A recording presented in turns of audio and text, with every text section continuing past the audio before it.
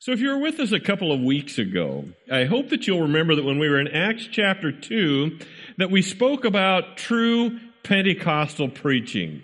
And it was in that message that we defined for the church what quality preaching actually looks like.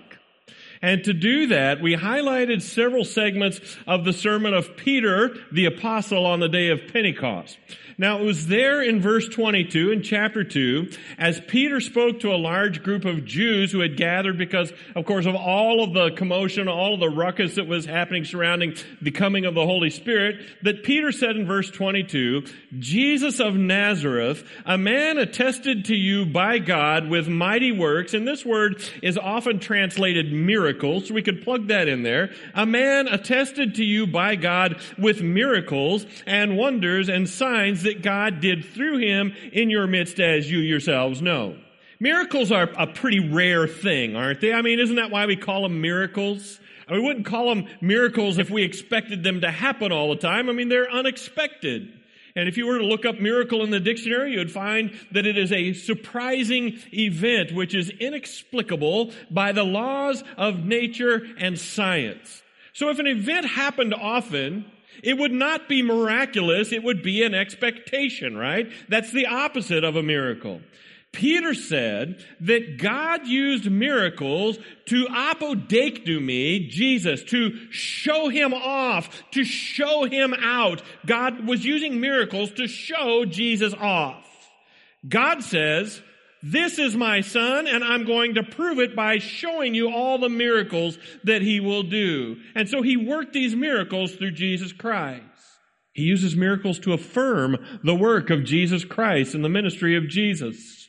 And I had mentioned to you that there had not been any miracles, no miraculous events at all in the land of Israel for over 400 years. Think about it. No miracles had been recorded in over 400 years. And then when Jesus came onto the scene, from the moment he turned water into wine at the wedding in Cana, he was performing miracles everywhere he went. Countless, thousands and thousands of surprising events which were inexplicable by natural and scientific law followed Jesus everywhere he went. Everywhere he went, he was performing signs. He was performing miracles. I mean, how does natural and scientific law explain someone walking on water? You try and show me a scientific theory for that. How does natural and scientific law explain someone who has been blind from his birth having eyes that were instantly able to see? How does it explain deaf people who were instantly able to hear? I mean, when in the history of Israel, prior to the ministry of Jesus Christ, had anyone whose body was so completely destroyed by leprosy ever made completely well instantly? When did that ever happen? It had never happened before. It can't be explained through natural or scientific law. Do you know why? Because it's a miracle. It was miraculous. It's the only conclusion that you could draw from that. It was miraculous. And what did they learn from the miracles that Jesus had performed? As he was walking around in his ministry, performing all these signs and all of these miracles, what was it that the people who had seen him minister, what was it that they had taken from all of these miracles? Well, Nicodemus, who was one of the highest-ranking religious leaders on the Jewish religious council known as the Sanhedrin, this is what he said about Jesus in John chapter 3, the last part of verse 2. He says, no one can do these signs, no one can do the signs that you do unless God is with him. That was what Nicodemus said. So what was it he was actually saying? Nicodemus, one of the highest-ranking religious officials in the land, was saying, we know that Jesus came from God. We know that. We know that God is with him. No other thing could explain what was happening. And what was it that convinced Nicodemus that Jesus was from God? Well, God was showing Jesus off with all of the miracles that he was performing. That's what had convinced Nicodemus that he was from God. It was all the miracles. It was all the healings. John chapter 9 tells us that it was actually causing the religious leaders to become divided over Jesus. Later in the ministry of Jesus in John chapter 11, In verse 47, the Bible tells us that the chief priests and the Pharisees gathered the council. That's the Sanhedrin, the same group that Nicodemus was a part of. It's the religious leaders.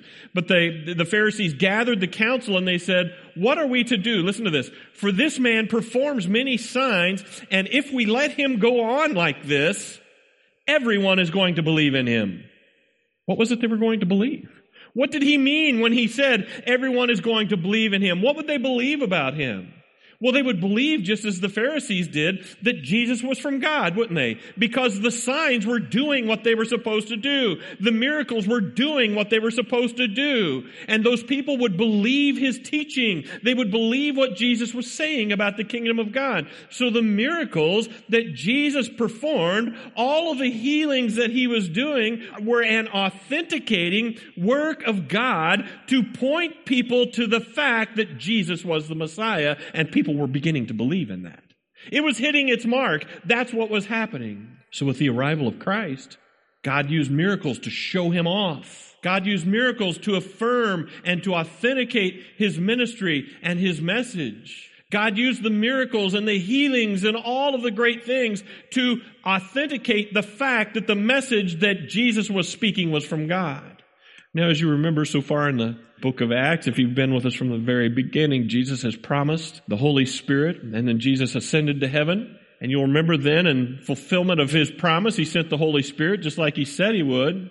And once again then, to authenticate that the coming of the Holy Spirit was from God, there were attendant miracles with the coming of the Holy Spirit, weren't there? There was the sign of the sound of wind. You remember that? We said there was a sound, but there was no actual wind. There was the sign of these little fiery things resting on the heads of all who were present. And then there was the confirming sign of these uneducated men and these uneducated women speaking the wonderful works of God in actual languages that they had never heard or studied before. So God used the miracles. God used these miracles to bear testimony to the fact that this new church was the one true church which was approved by God. This is my church, he's saying. And then, after all of that, after Peter stood up and gave his quality message, the 120 people who had been meeting in the house of Mark's mom were joined by 3,000 more people. And the city of Jerusalem had the world's first Christian megachurch. Instantly, overnight. This church of 120 became a church of 3,120 instantly.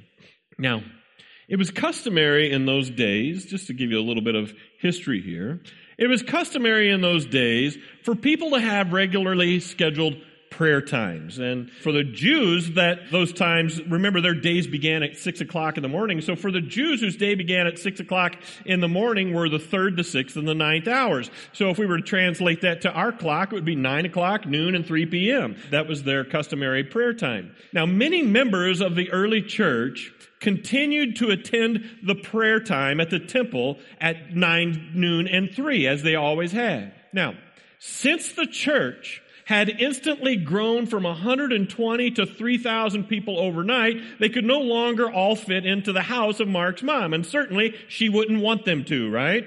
You know what's worse than having 120 people in your house? Having 3,120 people in your house is worse than that, right? And so her house wouldn't fit them anymore, so they had to find a way to minister to these people. And the only other place that would have been large enough to accommodate a group like that size of an assembly, would have been in the largest courtyard of the temple, known as the courtyard of the women. There, in the courtyard of the women, they would all gather together and they would be instructed by the apostles, and they would commit themselves to the apostles' doctrine and teaching, and they would be built up in their faith in Jesus Christ. In those days, cities had a rather large wall which had been completely around the city to offer some level of safety or protection from invading forces. And as you know, the city of Jerusalem was no different. They had a large wall. There was a big, lengthy wall, probably several miles long, that surrounded the city of Jerusalem. In some places, the wall that surrounded Jerusalem would have been as high as 40 feet high, and it would have been as deep or as thick as 8 feet. Can you imagine that? That's a big wall. And at various points in the wall, there would have to be gates that would open, of course, to allow people to come and go. At the time of Christ, it's estimated that there were either 7 or 8 gates in this wall that went around the city of Jerusalem. These gates, of course, would have been the most heavily trafficked areas of the city because they were the only places that people could enter and exit the city. Now, I want you to think about this. Can you imagine at the time of Passover, at the Feast of Pentecostal, the thousands and hundreds of thousands of people who would have been making their way to the city of Jerusalem, and they would have been coming and going through these 7 or 8 gates? Can you imagine the number of people that would have been processed through those gates? One of those gates was the gate known as the Beautiful Gate. The ancient historian Josephus tells us that the gate, the Beautiful Gate, was made of Corinthian brass. It was decorated in silver and gold. It was a beautiful gate. And you can imagine as the sun came up on the east and it shined down on that gate, how it would have just reflected. It would have been all aglow by the sun. And so many people making their way to the temple to worship at the hours of 9, noon, and 3 would make their way through the gate. This gate was particularly convenient because it was on the east side of the temple and it was the shortest path to get to the temple. As these people now are making their way to the temple to pray and to worship and do their thing, they would have gone through this gate because of its location relative to the temple. It would have been really easy access to get in and out. I don't know about you, but as I've driven around the city of Milwaukee over the years, I've noticed that there are certain intersections which always have panhandlers there. Have you noticed that? I mean, there are just certain intersections where you can be sure that you're going to see panhandlers there begging for money. And a couple of times, as I've driven through these intersections, I've seen these panhandlers arguing and shouting with one another at the intersection.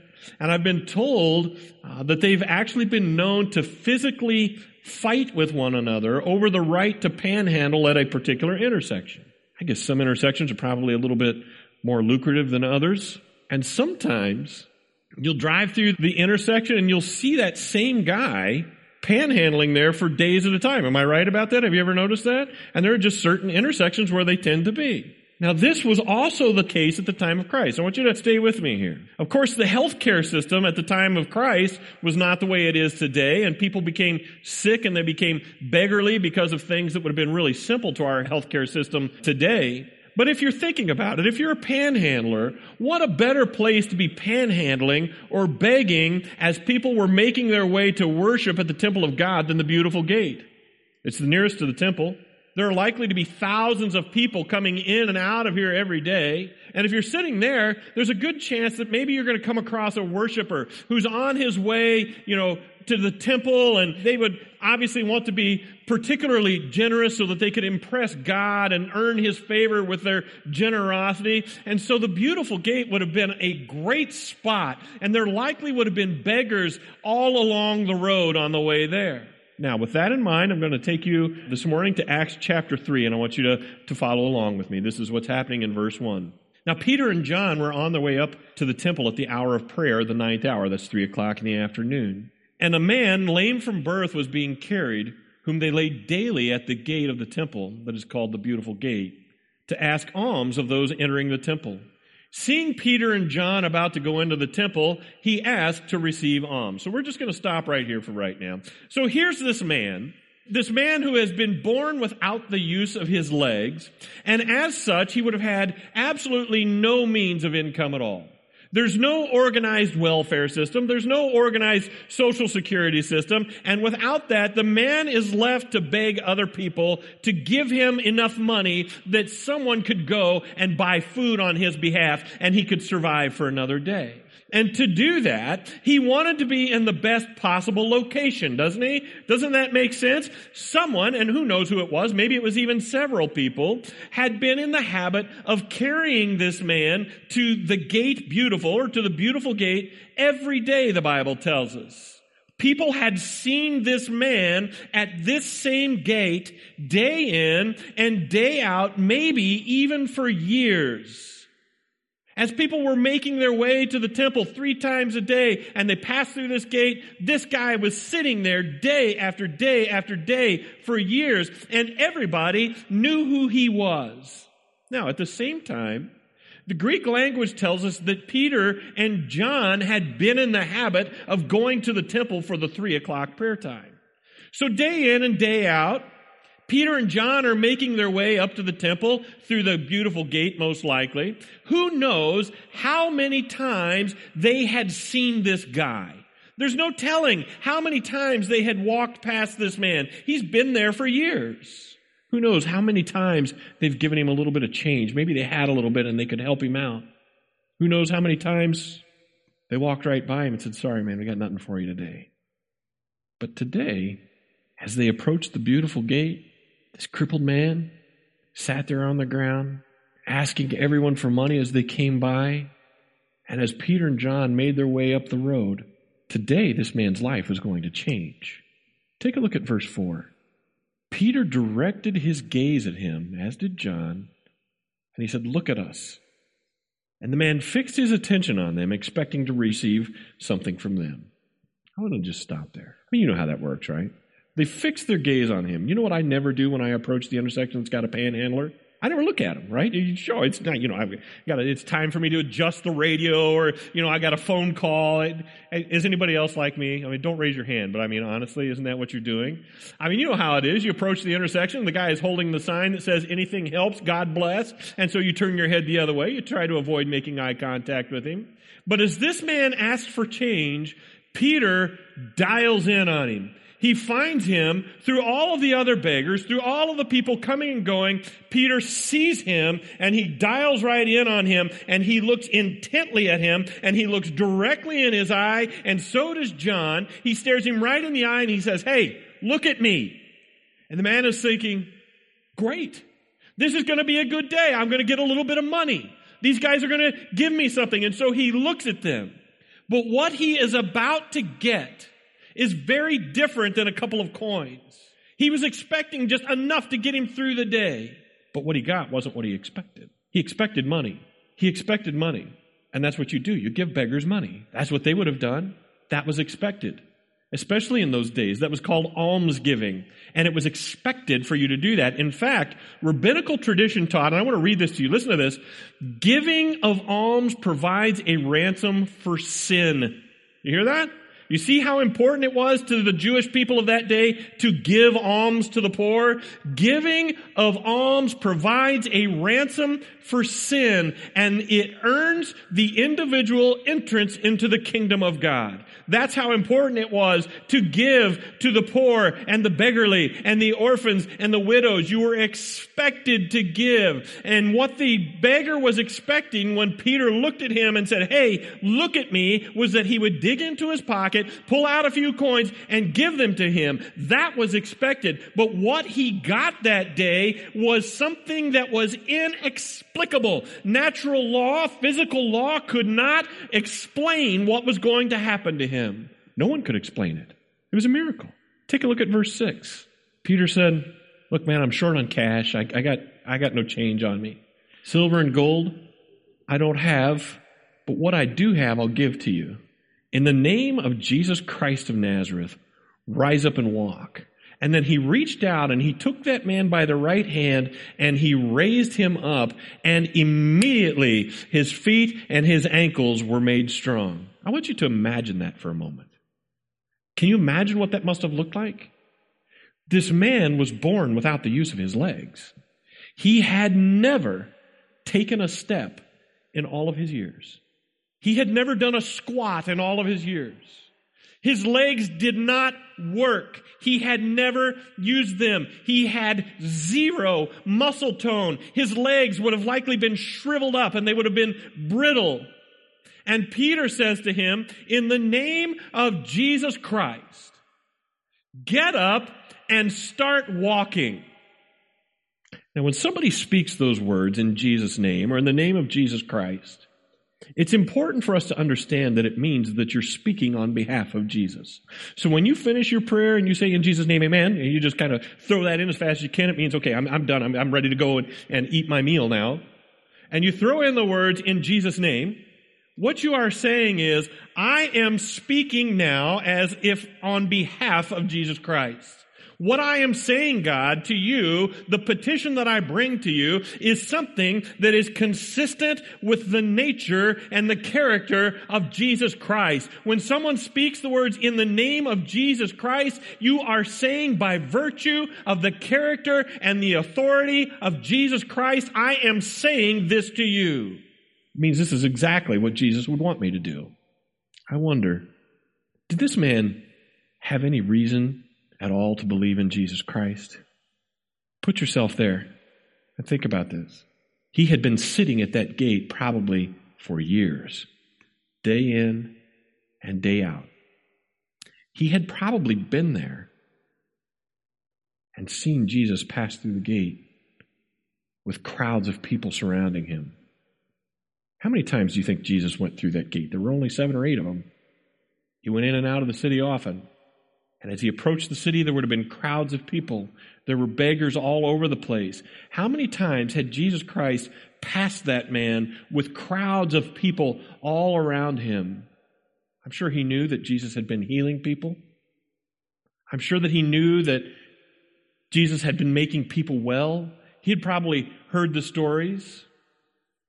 But Jesus had never done anything for him. Think about that. I've heard about him. He's a great guy. He's done a lot of stuff for a lot of people. I know that. He's healed thousands of people, but he has never done anything for me. I'm still crippled. Why hadn't Jesus ever healed this man? Certainly he had walked past him.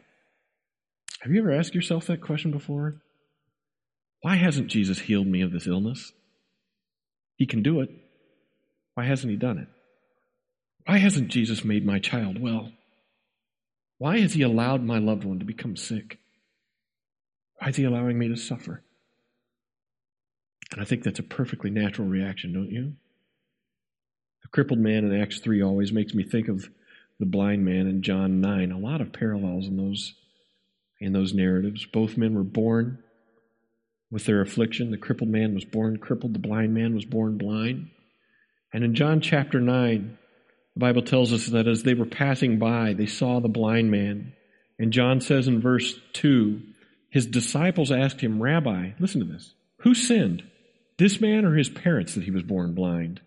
And Jesus said, it wasn't that this man sinned or that his parents sinned, but that the works of God could be displayed in him. I'm always puzzled by that question. Who sinned, this man or his parents, that he was born blind? I mean, how could he have done anything to have caused himself to be born blind? He was born that way. But in those days, people believed that the gods would cause them to become ill as a punishment for a bad behavior or for whatever. But he was born that way. He hadn't done anything wrong. He just was born that way. But I think it's kind of a, what did I do to deserve this kind of response? Can I tell you that people still do that today? Maybe some of you are doing that. People ask themselves, what did I do wrong that I have to struggle with this? What did my parents do wrong that my brother or my sister is sick? Why won't God heal? Why won't he heal me? He can. Is he angry at me? Friends, I want you to hear this. If you're a believer and you're living a lifestyle of consistent submission to him, he's not mad at you. You're okay. He's not punishing you. You have to remember that illness and death are all a product of the curse of sin. Because there is sin in the world, there are illnesses and there are death in the world. No one is exempt from it. Every single one of you is going to be sick at some point, and every single one of you at some point is going to die, provided the Lord doesn't come first. From the guiltiest to the most innocent of all of humanity, we all get sick, and eventually we all die. Hebrews 9:27 says, it is appointed to man what? It's appointed to man to die, and then to face the judgment. Friends, listen. Did you know that it is not God's will that your earthly bodies will never die? It's not his will that your bodies never die. Did you know that every single one of the people that Jesus ever healed during his ministry died? How about this one? Lazarus died twice. Eventually, they all died. Sometimes it's an illness. Sometimes it's an accident. But eventually, it happens. Did you know that it is not the will of God that no one would ever be sick? I want you to know that. It is not God's will for you to never be sick. It is not the will of God that you would never be afflicted. But listen, it is God's will that we grow in our faith through those difficult times. That's His will for us. That we lean hard on His sovereignty, that we cling to Him, and that we hold on to Him, and that we allow Him to work an eternal good in our lives through the suffering of our temporal and earthly bodies. Friends, do you know why Jesus healed those people during the time of His ministry? Consider that. Why did He heal those people? Did He heal them so that they could live better, more comfortable, more prosperous temporal lives here on earth? Is that why He healed them? That's not why He healed them. Remember what Peter tells us. It was to affirm His ministry was from God so that people would believe in Him and be saved.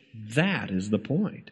It was that people could live better and more comfortable and more prosperous eternal lives in heaven. That's the point. So Peter reached down and he grabbed the man by his right hand and he began to lift. And as he did that, God created new legs for this man. Can you imagine the scene? His shriveled up legs instantly were different. His muscles were different. His bone structure was instantly different. And look at verse 7. And leaping up, he began to walk.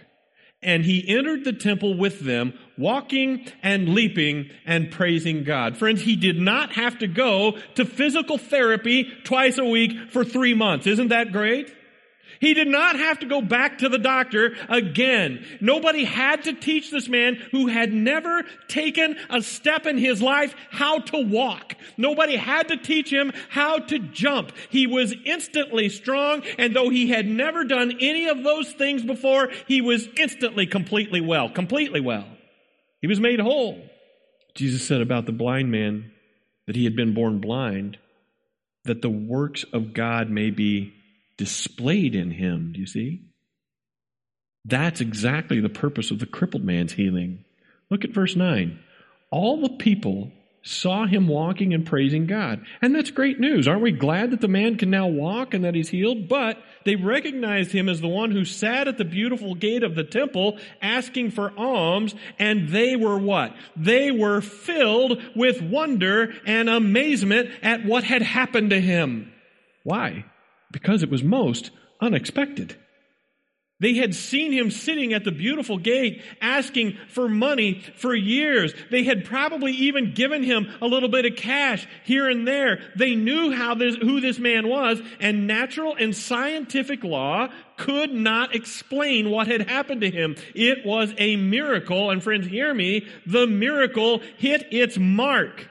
Why hadn't Jesus healed him all the many times he had been in and out of the beautiful gate? Because now was the time that the works of God could be displayed in him, that the people who watch would be filled with wonder and amazement at what happened. This was the right time. And those men and women were filled with awe, the Bible tells us. Did you know that at the miracle of languages in Acts chapter 2, the Bible tells us that the people were amazed and astonished. In verse 12 of chapter 2, they were amazed and they were perplexed. In verse 43, there was a sense of awe that came over every soul. And at the miracle of the healed cripple here in chapter 3, they were filled again with wonder and amazement. Do you see something very consistent beginning to develop here in the book of Acts? We're only in the 3rd chapter, and do you see this consistent theme beginning to develop? God has been using miracles to create a sense of awe. Do you see it? Miracles are drawing people's attention, and people are being pointed to spiritual truth. Take a look at verse 11. It says, while he clung to Peter and John, speaking of the man, the former cripple, all the people ran to them in the portico called Solomon's, astounded. They were astounded. So the miraculous healing of the cripple has set the table. Just like on the day of Pentecost, thousands of people have been drawn by the miracle. And the next time we get together and we spend our time in the book of Acts together, we're going to see Peter preach another quality sermon, and we're going to see the first church of Jerusalem become a mega church. But before we go, I just want to tell you that I believe in my heart that God still heals the sick today. I believe that. I believe that God can do whatever He wants. And I believe that God can heal the sick. And I believe sometimes He chooses to miraculously do that. I also believe that the Word of God commands us to care for one another. And I believe that the Word of God commands us to pray for one another, believing for divine and miraculous healing. I believe the Word teaches that. Unfortunately, friends, I believe that it's possible that we've become victims of poor teaching, which sometimes tells us that if we're not healed, it's because either we have sinned or our parents have sinned. Or maybe if you're not healed, it's because you don't have enough faith. Maybe you've done something wrong and God's not going to honor that. And I want you to know that's not true. In fact, in the case of Acts 3, and if you're to read through the Gospels, you'll find that in most cases in the New Testament, there's absolutely no mention of faith at all on the part of the person who was healed. Very rarely is there ever a mention of faith on the part of the person who has been healed. So don't feel like if you've been praying and God hasn't healed, it's because your faith is weak. Don't feel like that. And don't feel like God doesn't care. Don't feel like God is punishing you if you're not healed.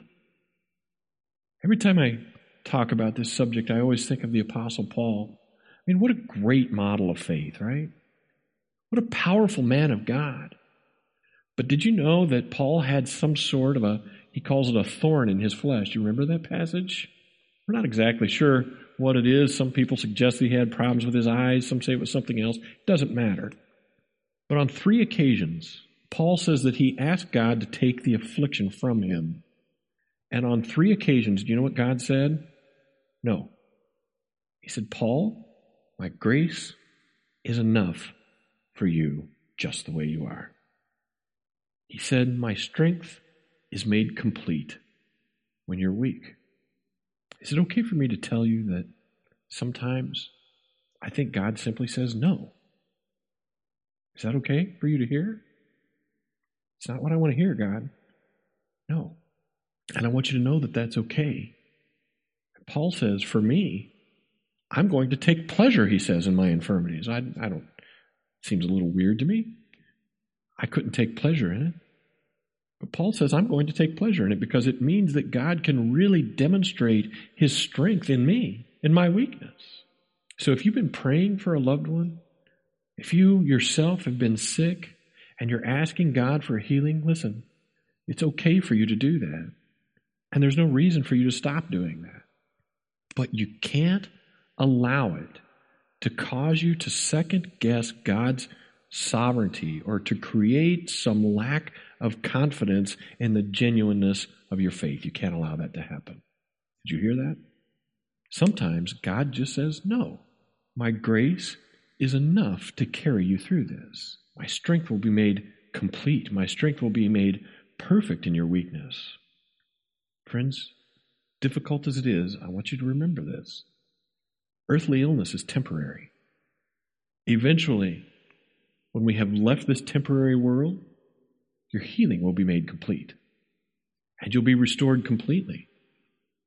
And on the other hand, in His mercy, if God chooses to give you a miraculous healing, remember the purpose for the healing. And what is that?